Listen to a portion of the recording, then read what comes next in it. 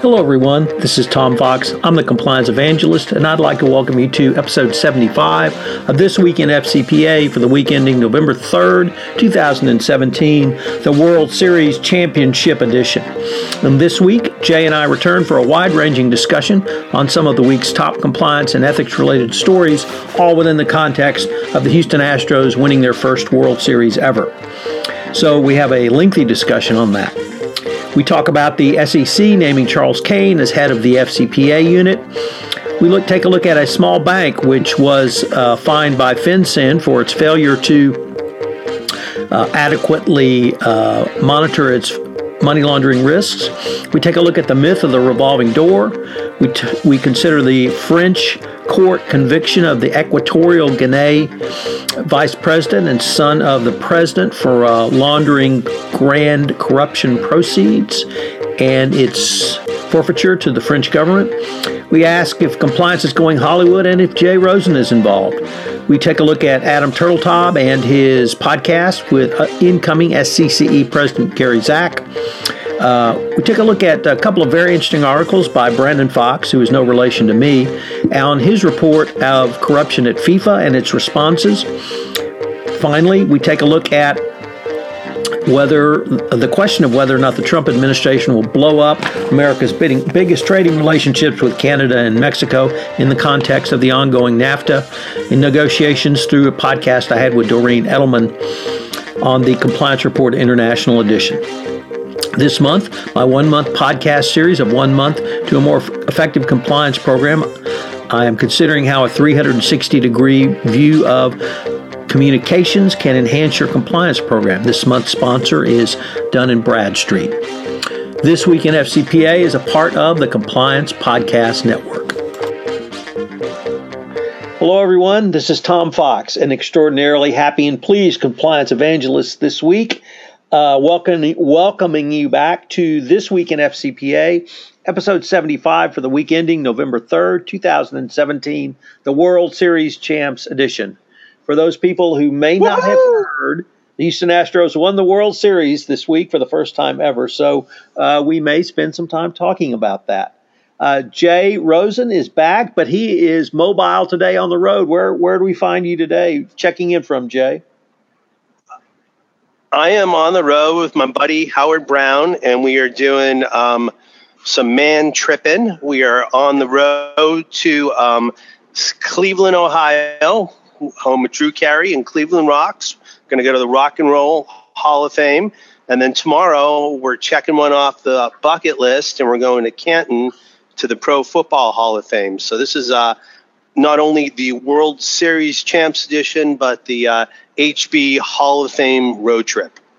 Sounds great. Well, I know someone wants to spend a lot of time talking about the Astros, so maybe we can highlight some of the other compliance and ethics stories of the week by jumping right into it, Jay.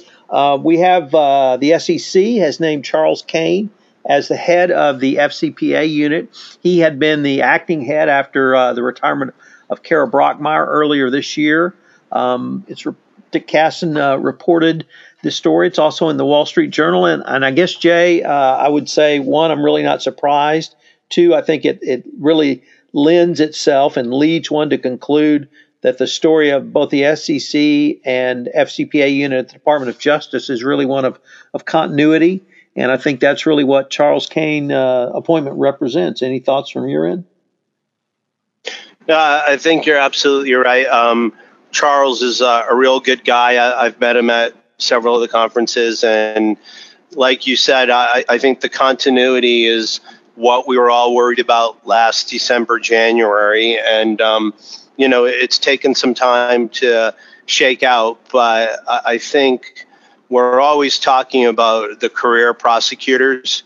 And there is just a real great, record of service that these people have. And we're going to have another story that we're going to talk about in a few minutes about the revolving door. So although some people go through the revolving door, some people stay there and continue on with the mission. And I think that's kind of my takeaway from Charles's appointment.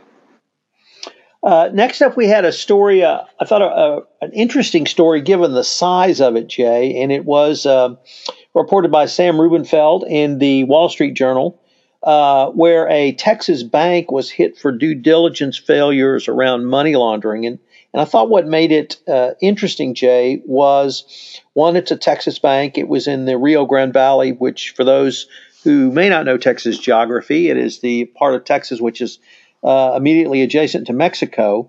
And it was a bank in McAllen, Texas, called, appropriately enough, the Lone Star Bank. And they failed to identify and consider public information about a corresponding bank in Mexico's alleged involvement in securities fraud. The Texas bank failed to verify the accuracy of assertions by the corresponding foreign bank concerning the source of hundreds of millions of dollars it was moving through the U.S. There was only a $2 million penalty imposed by FinCEN this week, but it really spoke to, I thought, the need for companies, both large and small, high and low, and everywhere in between, to have robust compliance programs. If you're in the banking industry, that compliance tends to be money laundering.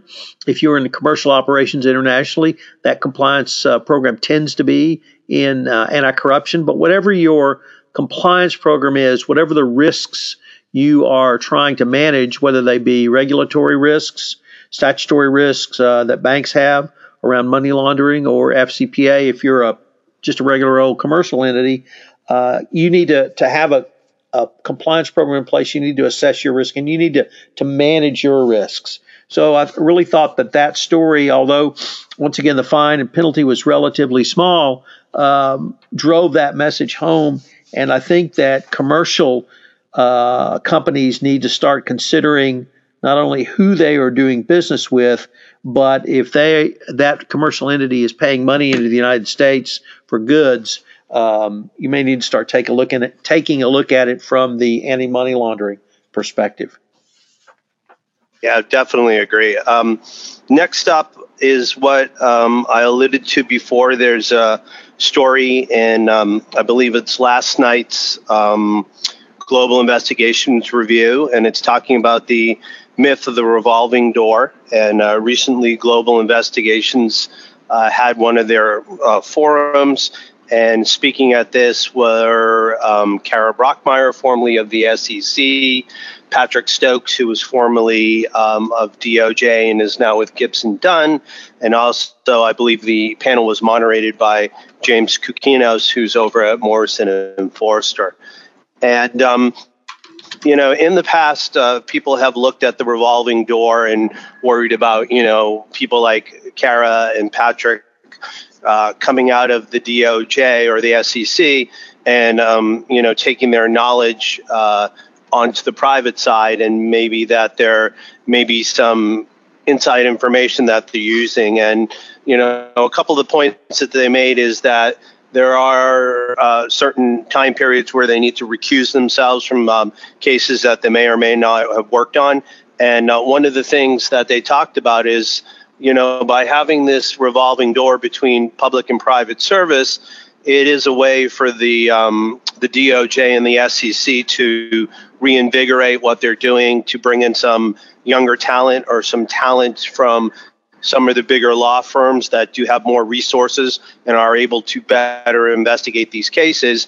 And at the same time, those folks who have just left DOJ and SEC are really able to share their opinions upon the best way to negotiate these cases. And I think one of my interesting takeaways, and I'm doing this by memory because I don't have any of my materials in front of me, but I believe James asked Patrick, what is his idea about whether or not you should be,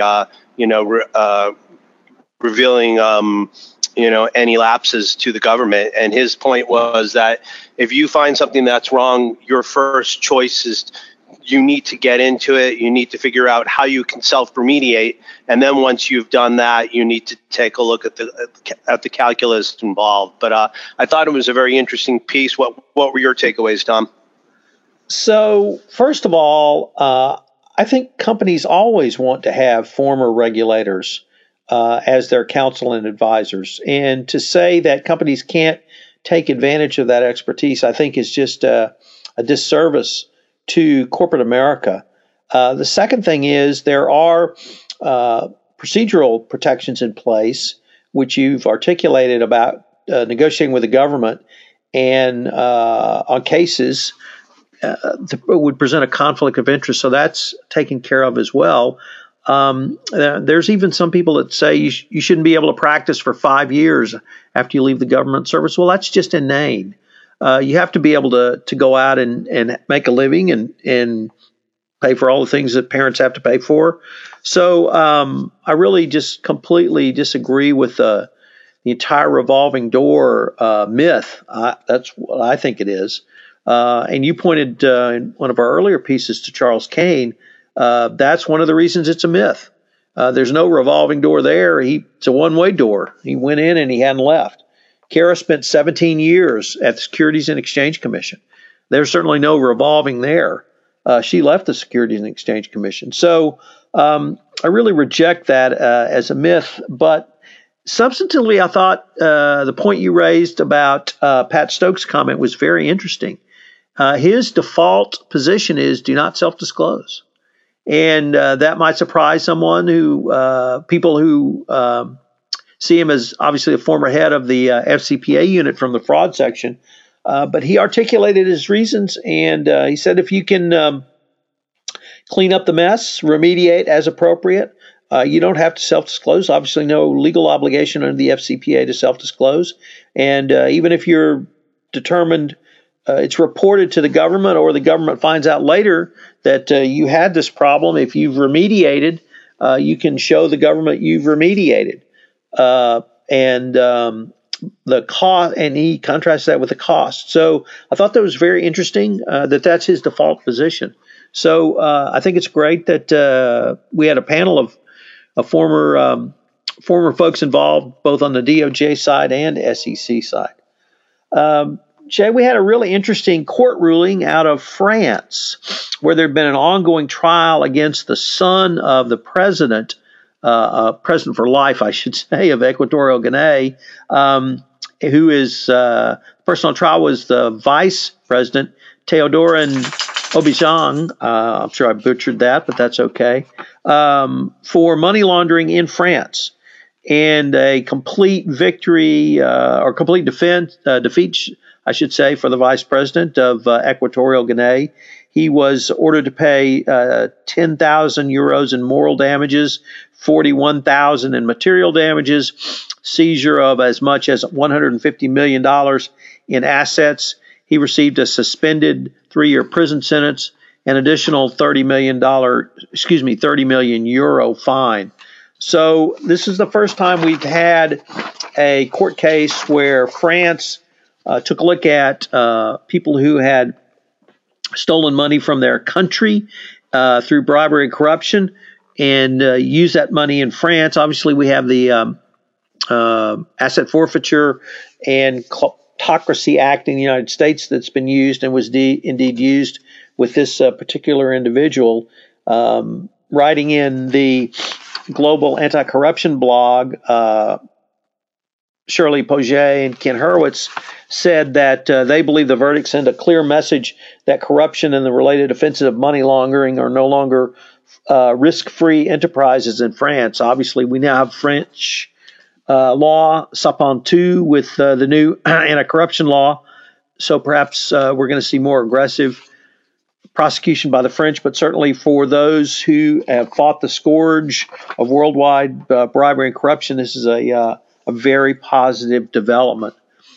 So next, Jay, I have a question for you as you have portrayed yourself as a recovering screenwriter, and I'm concerned you may have slipped because Matt Kelly has announced that compliance is going Hollywood. And since you're already there, why don't you tell us about it? Sure. So Matt says that compliance officers should rejoice.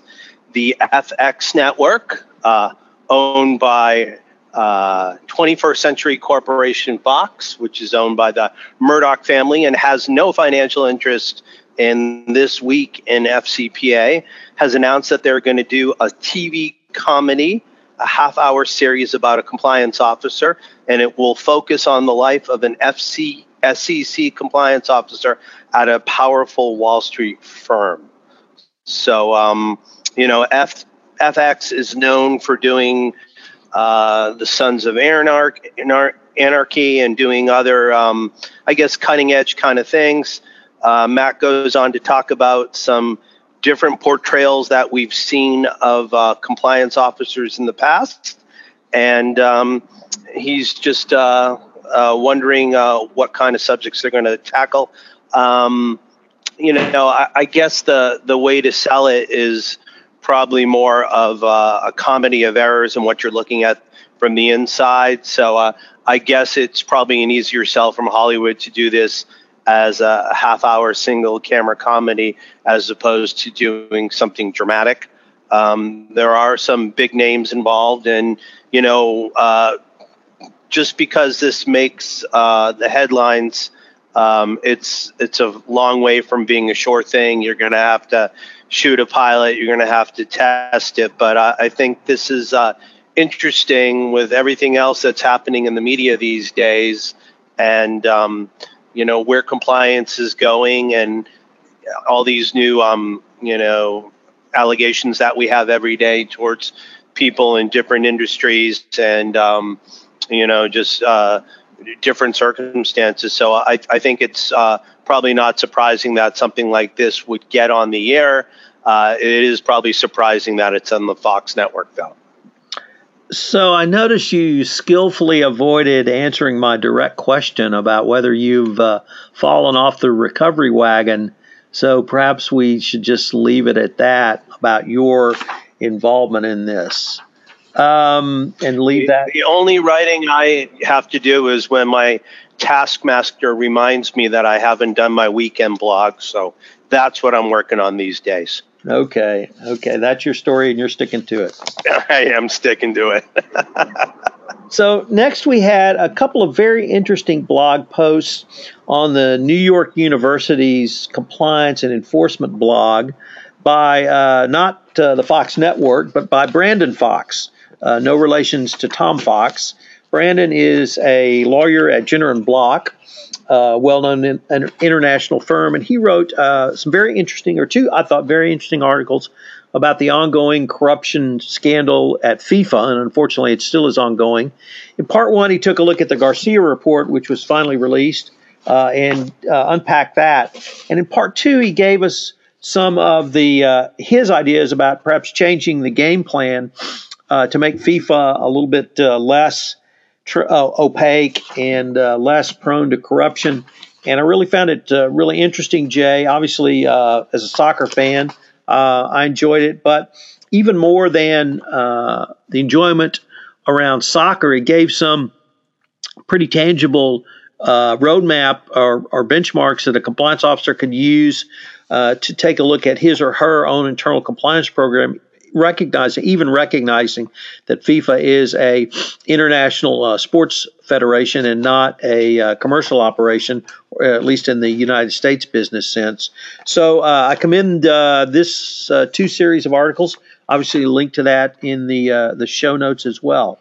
On a side note, two podcasts I wanted to highlight, Jay. The first one is over at SCCE on their compliance perspectives. Adam Turteltaub. Sorry, Adam, the Dodgers did not win. You will owe me a payoff on that bet we talked about. Interviewed incoming SCCE President Gary Zak. And then I interviewed Doreen Edelman, partner at Baker & Donaldson, who is a trade expert. And we talked about the ongoing NAFTA negotiations, or in the case of the Trump administration, not really negotiations, but just demands that they put on our two biggest trading partners. And we walk through those and see where all of that might be going. So with that, Jay, I don't know if you heard, but the Astros beat LA in LA to win the 2017 World Series. Big news here in Houston. The first Astros championship ever. You have lived through a drought, and you have lived through some wins. So kind of why don't you share your perspective on what it's like to support a team that never won and then to all of a sudden be a winner? Well, these stories may be apocryphal, but When the Red Sox won for the first time in 2004, my dad was still around, and he actually went to the cemetery to visit his father and to tell him that those bleeping Red Sox finally won the World Series.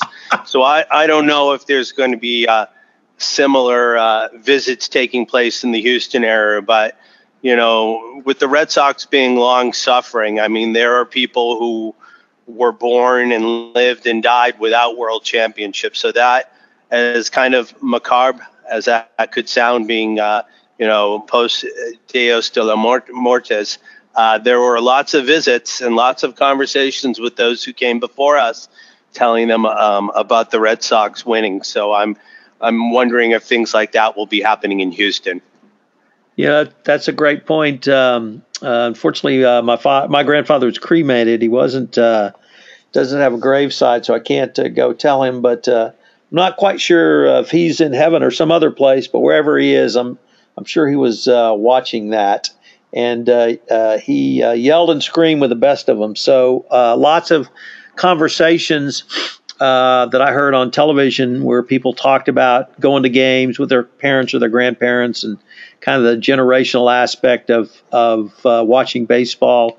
So lots of thoughts about that. I found it really interesting from the compliance perspective, Jay. I ended up writing a series every day during the World Series, trying to find a compliance angle, which I was able to do. And just some of the kind of takeaways, if I could summarize from the compliance perspective, was for all of the talk about both the Dodgers and the Astros using sabermetrics, advanced metrics to construct a team, and kind of tying it to compliance officers who are being told data analytics. I think both teams showed it's not just data analytics. It's more than just the human aspect. It's a human professional putting an eyeballs on the situation and utilizing the data analytics as one piece of information, but also trusting your eyes, trusting how you see people perform in the moment, and then making an assessment. So I thought that was an interesting lesson. Unfortunately, we had a racially tinged incident where a Houston player made a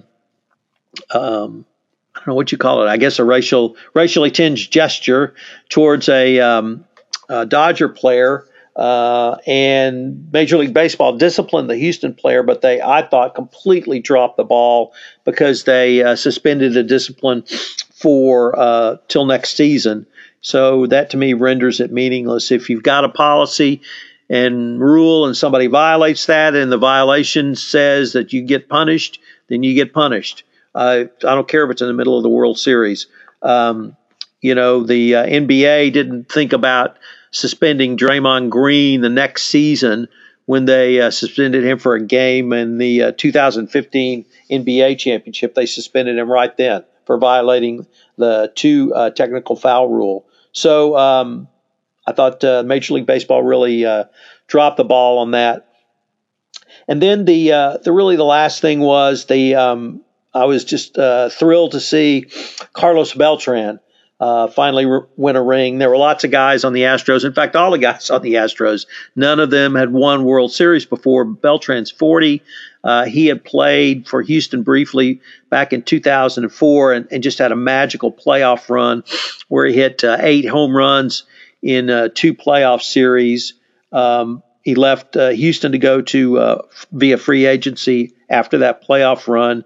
But the thing that struck me about Beltran more than just finally getting a ring was how much his leadership helped in the clubhouse and meant to the younger players in the clubhouse.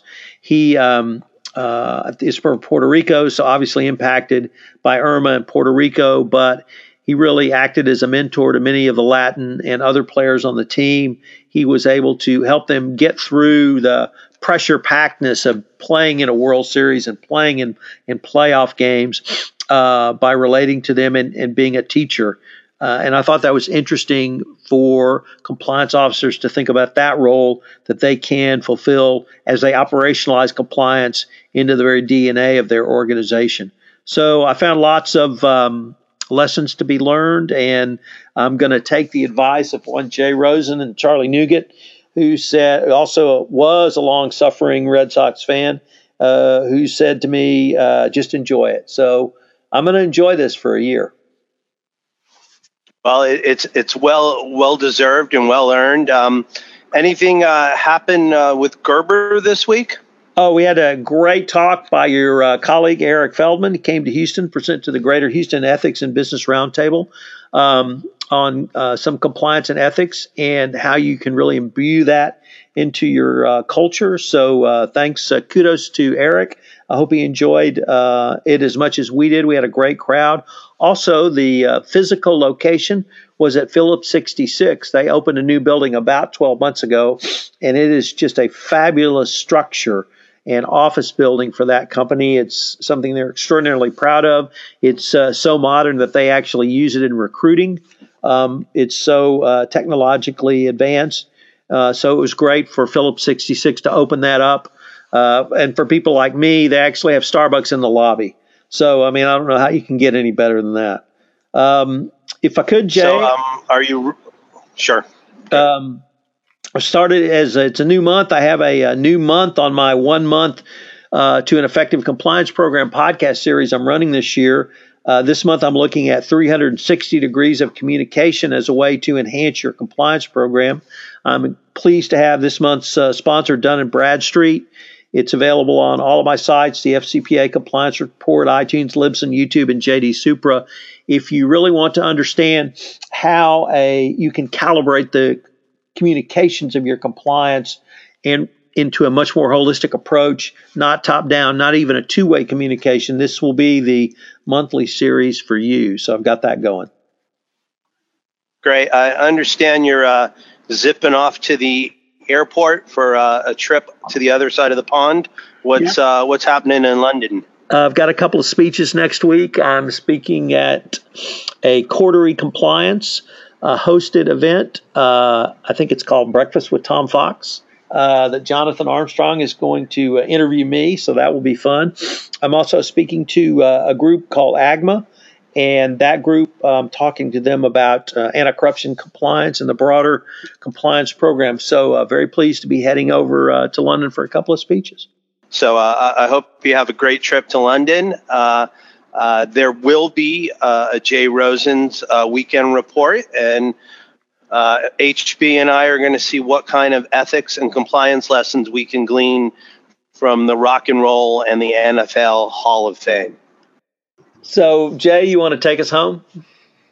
Sure. So on behalf of Tom Fox, the compliance evangelist, and myself, Jay Rosen, Mr. Monitors, we'd like to thank you for joining us for This Week in FCPA, episode 75 for the week ending November 3rd, the World Series Champs Edition. And for the next year, Tom Fox has a free pass to talk about his world champion Houston Astros.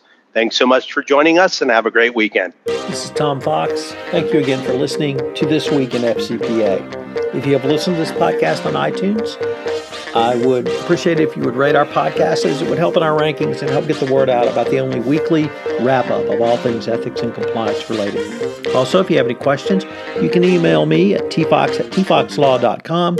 You can email Jay at jrosen@affiliatedmonitors.com. Once again, thank you for listening to episode 75, the World Series Champ Edition, and I hope you'll join us again next week when Jay Rosen and I report on all things in the FCPA and greater compliance and ethics world. The FCPA Compliance Report is a part of the Compliance Podcast Network. This podcast is a part of the C-Suite Radio Network. For more top business podcasts, visit c-suiteradio.com.